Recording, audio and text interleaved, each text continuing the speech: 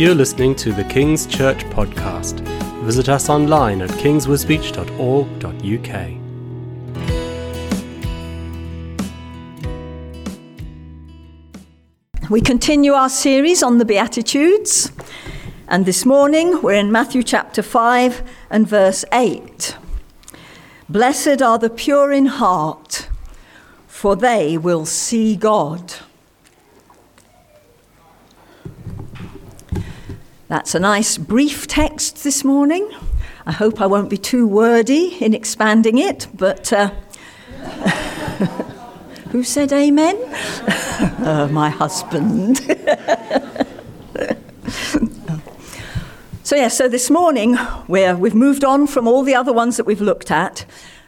This description of the people who are blessed. And this morning, the pure in heart. So we're going to look first of all at what purity actually means. We're going to have a look at what our heart actually is.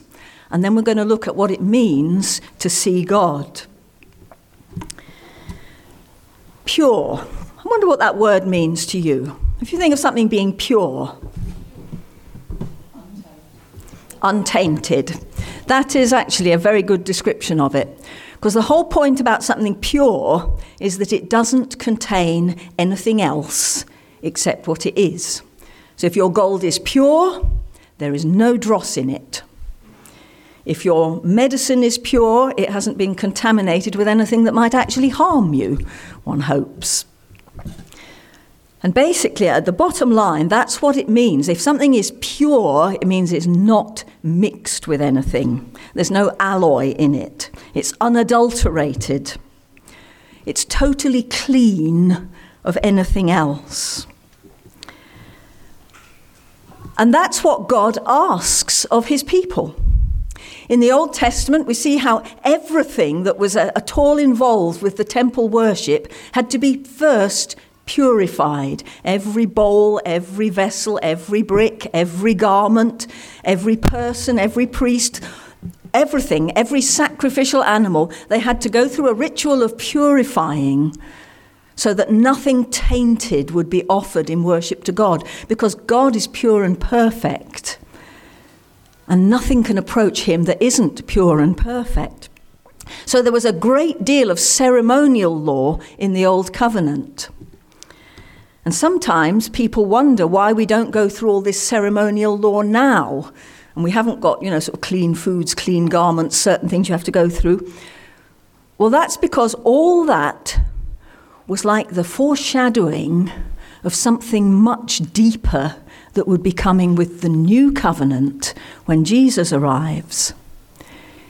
It sort of underlined the fact of the need for purity, but actually it could only really deal with the externals. And so you could go through lots of ritual cleansing, but that didn't necessarily mean that inside you were a pure person. In fact, it didn't mean that because, let us be honest, not one of us in ourselves, if you look deep inside, can say, yes, I'm pure. I'm totally pure. There is nothing in here that is other than utterly pleasing to God. It would be impossible. But that is what's necessary, purity. And Jesus, when we read the rest of his teaching, particularly this teaching in the Sermon on the Mount, really underlines the fact that he hasn't just come to bring a sort of an outward thing that looks impressive, that he's actually come to deal with the internal issues. He's not actually interested in just ceremonial purity. He is interested in purity of the heart. In fact, a little later on in Matthew's Gospel, in chapter 23, which is number 4, we find him saying to the people who were very, very hot on keeping the law and did all the ritual purifying you could imagine, far more than the average person, and he says to them, "Woe to you, teachers of the law and Pharisees, you hypocrites! You clean the outside of the cup and dish, but inside they're full of greed and self-indulgence. Blind Pharisee, first clean the inside of the cup and dish, then the outside also will be clean. Woe to you, teachers of the law and Pharisees, you hypocrites! You're like whitewashed tombs, which look beautiful on the outside, but on the inside they're full of dead men's bones and everything unclean. And he has very strong words of challenge to say to people who are very, very hot about looking good, but actually on the inside, they're a very different picture. And if there's one thing we can see that Jesus really hates, it's hypocrisy, which basically means pretending to be something you're not. You can even go right back into the Old Testament, the first book of Samuel, when Samuel was going to anoint the new king for Israel, and he's gone to Jesse's house, which the Lord has told him to go. He says, I'm anointing one of these sons. And he goes through all 8, and they all look pretty impressive bunch. But what the Lord said to Samuel was, don't look on the outside. He says, men look on the outside appearance, but the Lord looks at the heart. Basically, the Lord wants purity on the inside, on the heart. So first of all, blessed are the pure, but it's the pure in heart. Not the super religious ones, necessarily, but it's something deeper than that. So, what does it mean? The heart. What is the heart? Becky, can you tell us what the heart is? She's a doctor, she should know, shouldn't she? It's a sort of pump, and it pumps the blood round your body, which is very important, because actually all the stuff your body needs to get is being carried by your bloodstream, in particular the oxygen which you've breathed in. If it's not pumped round your body, it won't do you any good. And well, we know the blood's important. If you lose all your blood, you die. But, you know, if your heart stops pumping it round, I think I'm right in saying we'll die, won't we? Because the heart is absolutely crucial to that. So is God saying we've got to do something about our hearts? We've got to have some sort of operation? No. Obviously, that is the picture, the metaphor he's using. And it shows us what he means. The heart is the absolute central, crucial thing which sustains life. It's right at, well, the core of it. And of course, the word core comes from the word in lots of languages, Latin originally, for heart. So it's the absolute central inner bit.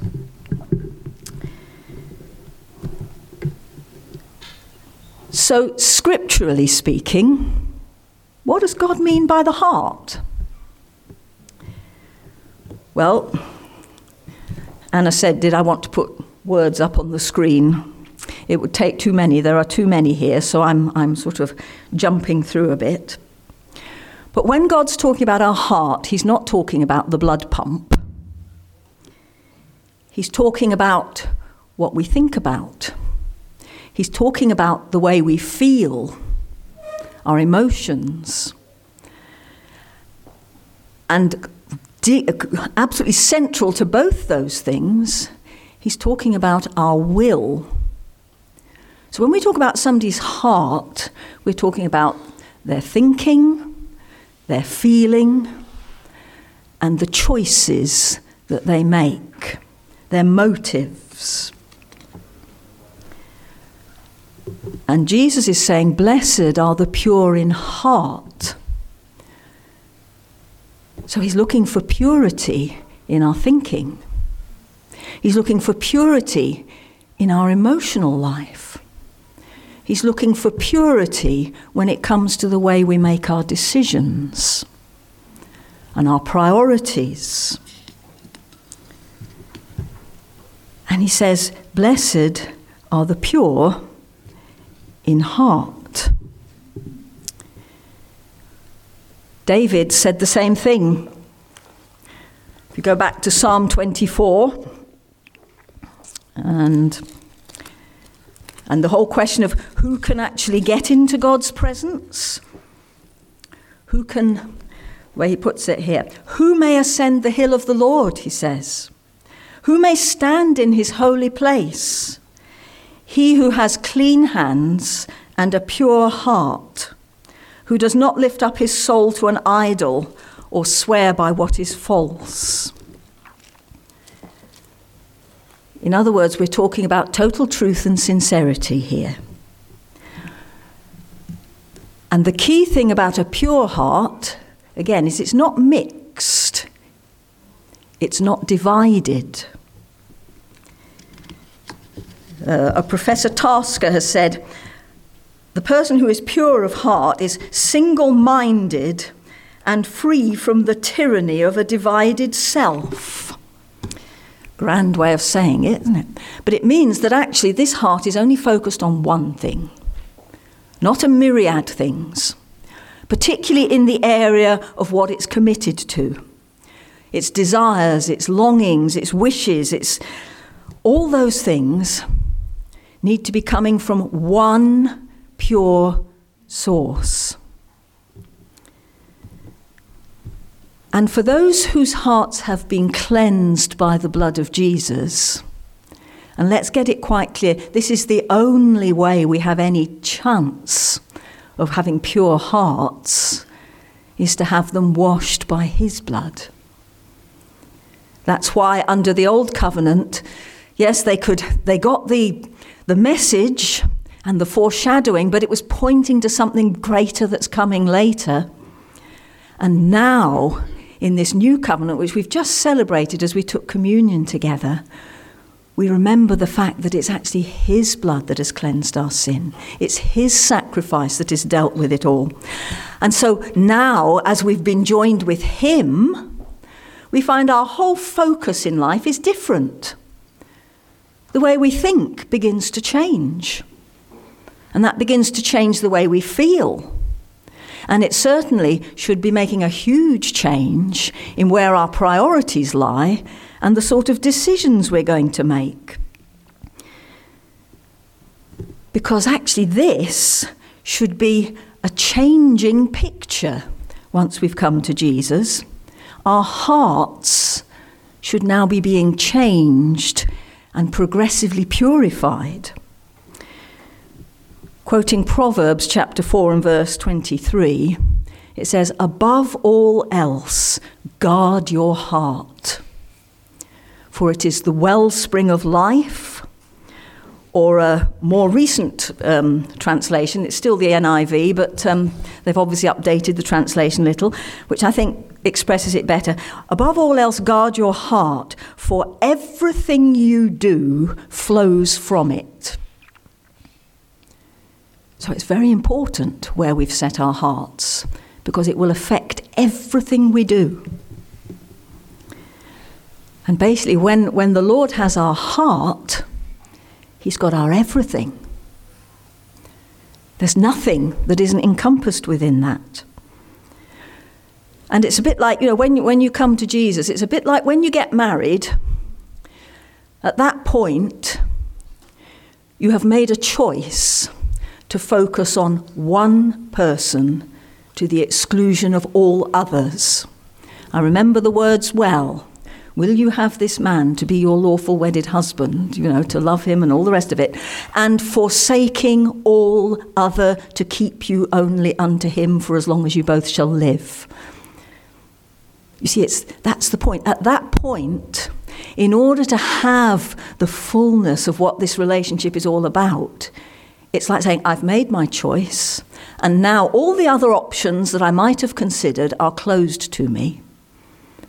There is one alone to whom I am faithful. And that's a very good picture of what happens when we become Christians. It's like saying, I have come to Jesus now.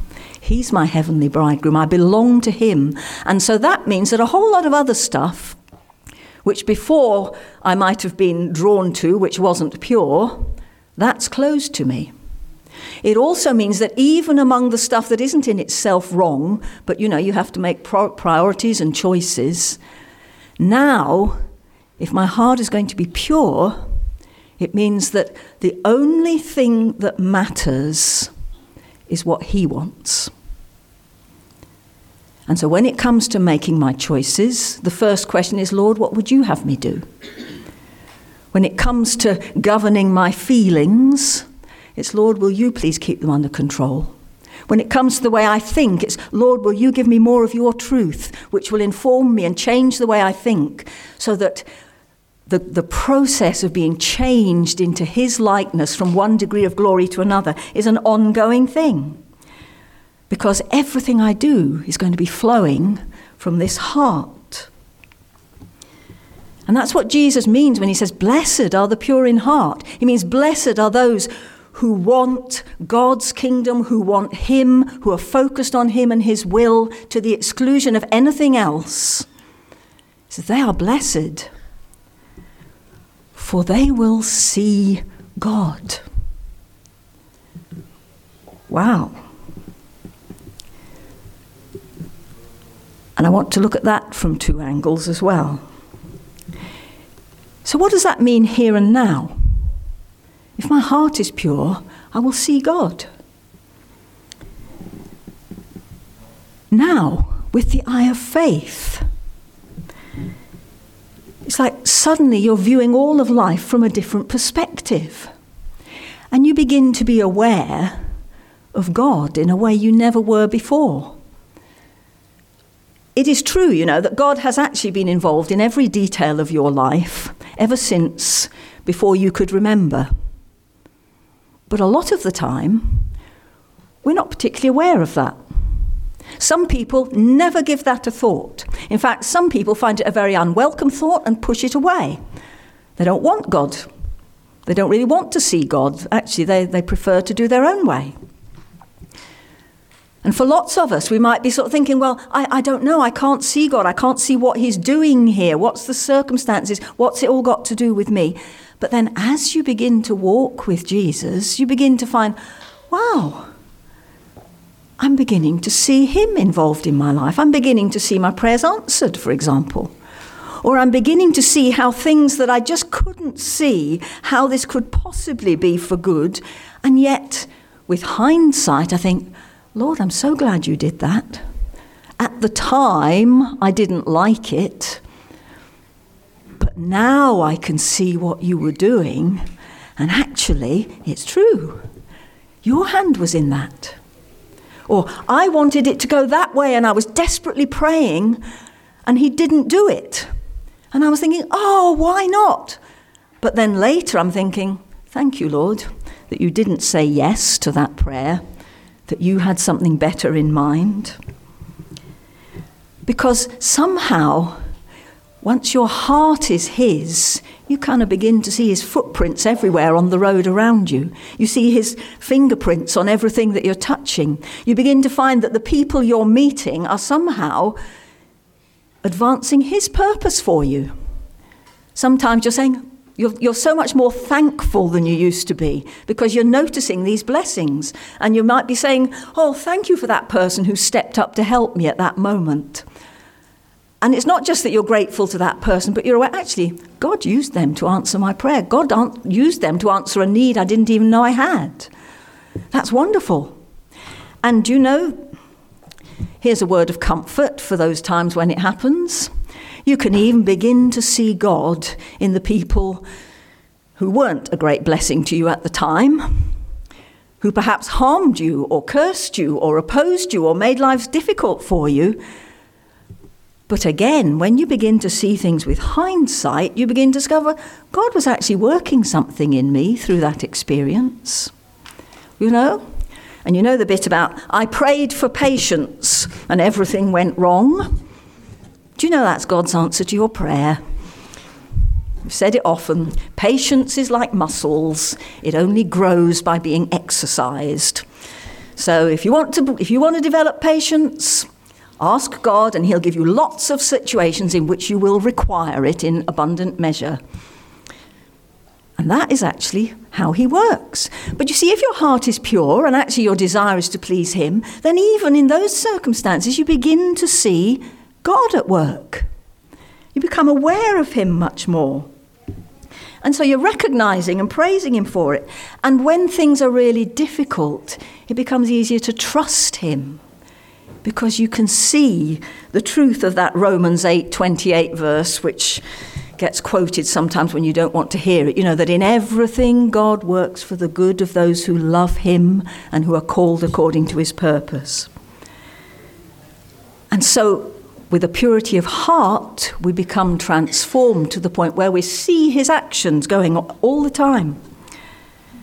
But you know, it goes further than that.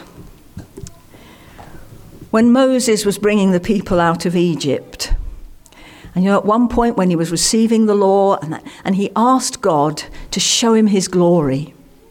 And God said to him, all right, I'll let my glory pass before you, but I'm going to hide you in a cleft in the rock, and I'll cover you with my hand as I pass by, because you mustn't see my face, because no man can see me and live. In other words, the purity of his face, when you look at it from our place of anything but purity, would actually bring death to us. It would burn us up. And so there was Moses. He got to see God's back, but he couldn't see his face. But when we get to Revelation chapter 22, in the new creation, the new heavens, and on the new earth, we find these wonderful words. Chapter 22, verse 4.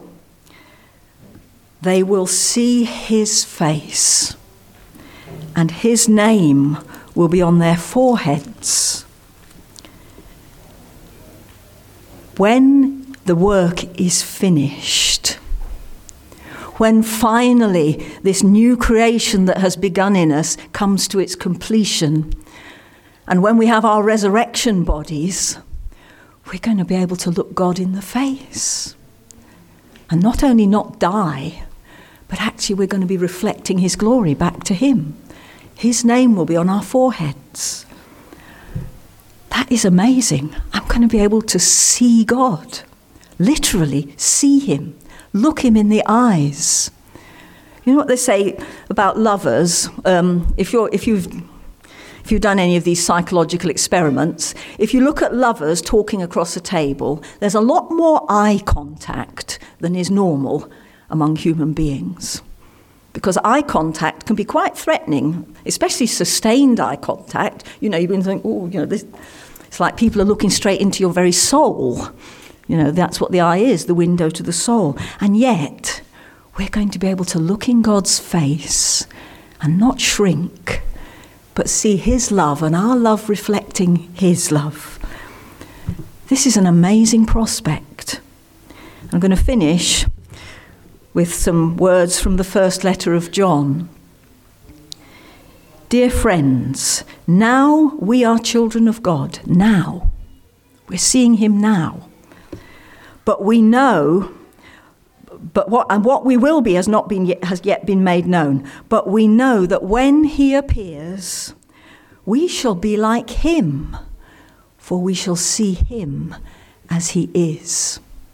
In other words, the more we're looking at him and seeing him, the more we're being transformed into his likeness, until the day when one day, with a perfectly pure heart, we can look straight into the eyes of God and his face and reflect back to him that image which we were created for.